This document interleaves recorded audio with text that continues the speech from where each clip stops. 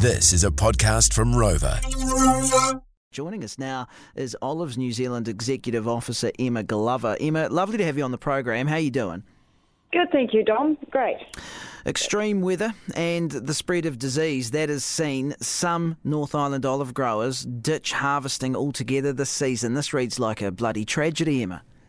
Yeah, it is. I mean, we're at a time where I guess the international olive oil prices are going through the roof, and we would love to be promoting as much New Zealand extra virgin olive oil as possible. However, the volumes are just down tragically this year due to such a wet season. Following on last year with such a wet season too, so it's 2 years in a row now. No, we're backing up. That's the last thing anyone needs, really, isn't it? Yeah, absolutely. So you mentioned the international prices there, and I do note that there was heat and drought hitting the Mediterranean earlier this year, especially in Spain, and that resulted in a smaller supply. What other parts of the world and what other aspects are affecting the international prices at the moment? I think it's just the seasons over there as well. Their volumes are down. So from internationally, especially Europe, when the volumes are down, they supply such huge volumes across the whole world. So the demand's increasing, which increases the price. And it just for New Zealand, some of our oil also comes out of Australia. So Australia is also having the same problems that New Zealand are having with wet seasons and hard harvests. Wow, lower yields all round. That's, okay, so it doesn't take much of an expert to figure out the supply-demand equation there, does it? No, absolutely. I mean, when you've had the rain that we've had, the whole North Island that the whole country's really had, this year we can't get onto the groves. A lot of the guys, even after they've harvested, hadn't been able to get back into the groves yet to start to spray for disease. Oh, my goodness. Yeah. Yep. So there's about 300 odd olive farms around the country, and that harvest is March through to basically July. So the harvest has effectively wound up, and that's how I guess you come to the conclusion that the yield is low. Yeah, so what happens is that I run a certification program based on the International Olive Council level. So we get oil sent into us to get certified. When that application comes in, or when the oils come in, we also get feedback on the volumes that have been produced and the yield percentages. And it's just everything. Yeah, and there's a lot of people that haven't harvested this year. New Zealand, in terms of olive industry, is really small. And our groves are small compared to overseas. So there's a lot of lifestyle blocks for a lot of small groves. And when they don't harvest because it's just not worthwhile, that's lots of little oil ends up being a lot of volume for us.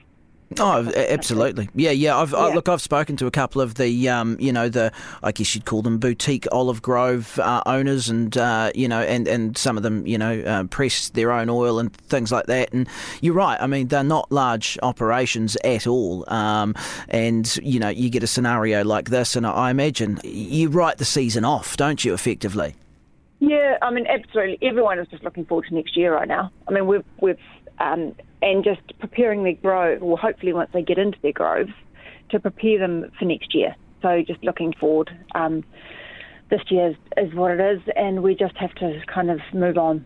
Now, of course, the ramifications of all the wet weather has been, fungal fruit disease, which has affected around a third of local olive production. Can you tell us a bit about that? So the predominant one that's I guess bared its head in the last couple of years, it's always been the one in the industry, is anthrax nose, it's a fungal disease that gets into the trees, and over time it affects the fruit.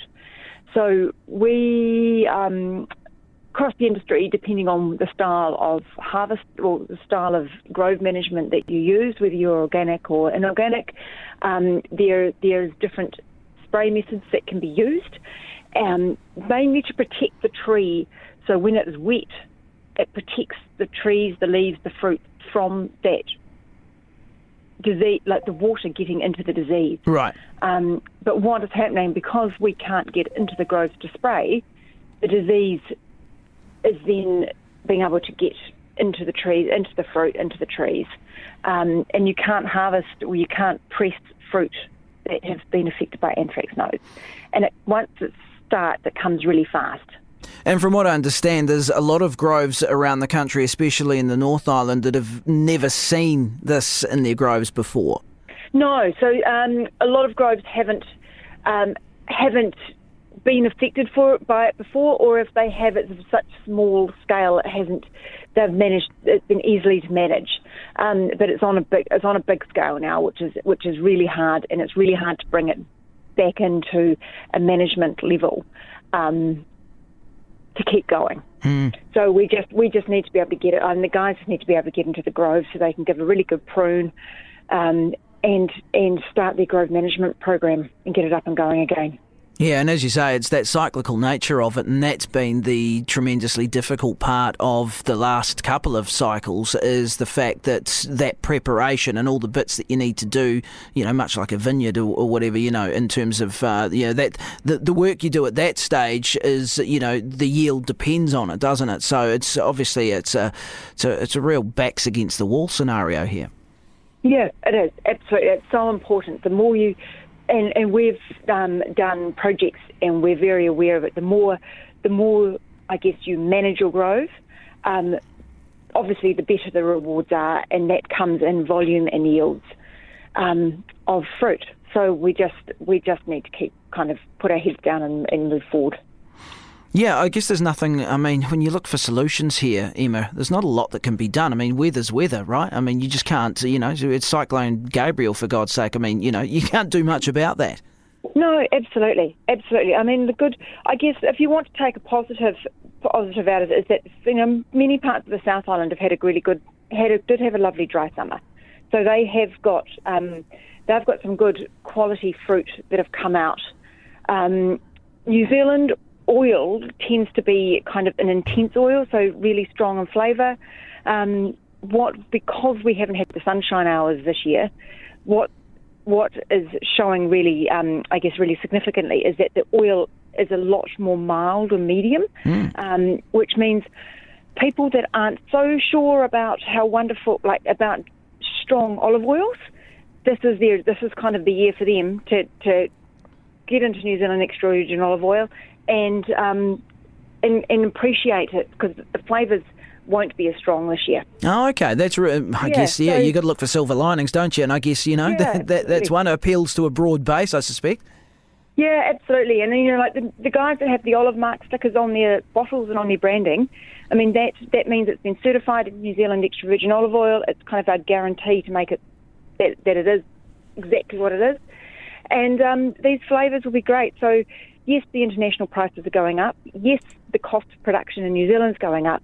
However, this is potentially the year to be trying. If you're not already using New Zealand extra virgin olive oil, this is kind of the year to do it. Okay. That's really interesting. And because, the thing is, Emma, as well, this is as you've said, we're a small producer on the global stage, but I think around the world it's starting to get a bit of recognition that we do produce a certain quality of extra virgin olive oil.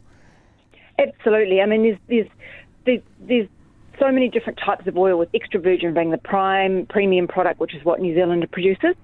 And then a lot of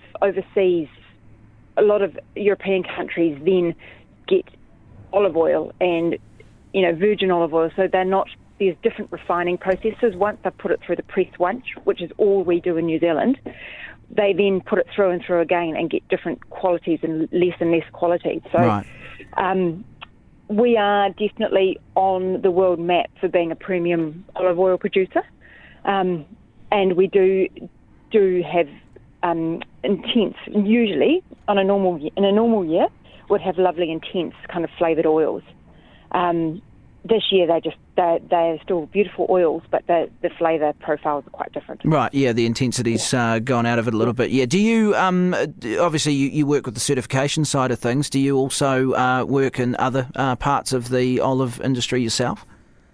No, I don't. I've only recently started with Olives New Zealand, but I'm right now doing our awards. So we've got our award coming up next month to I guess celebrate New Zealand extra virgin olive oil. Oh, great. Oh, fantastic. Yeah, I think I might have spoken to the winner last year or something like that as well. That's brilliant that the industry's being celebrated like that. If people want more info about that, Emma, is it on your website? Yeah, they're best to go to our website, which is www.olivesenz.org.nz. Wonderful. Good stuff. Well, listen, thank you so much for your time. Really do appreciate it. Thanks for the update, and all the best to the olive oil and olive producers out there in New Zealand. Clearly it's been tough, but, as we said, there's not a lot that can be done other than get ready for next season. Absolutely. Thank you, Dom. That's great.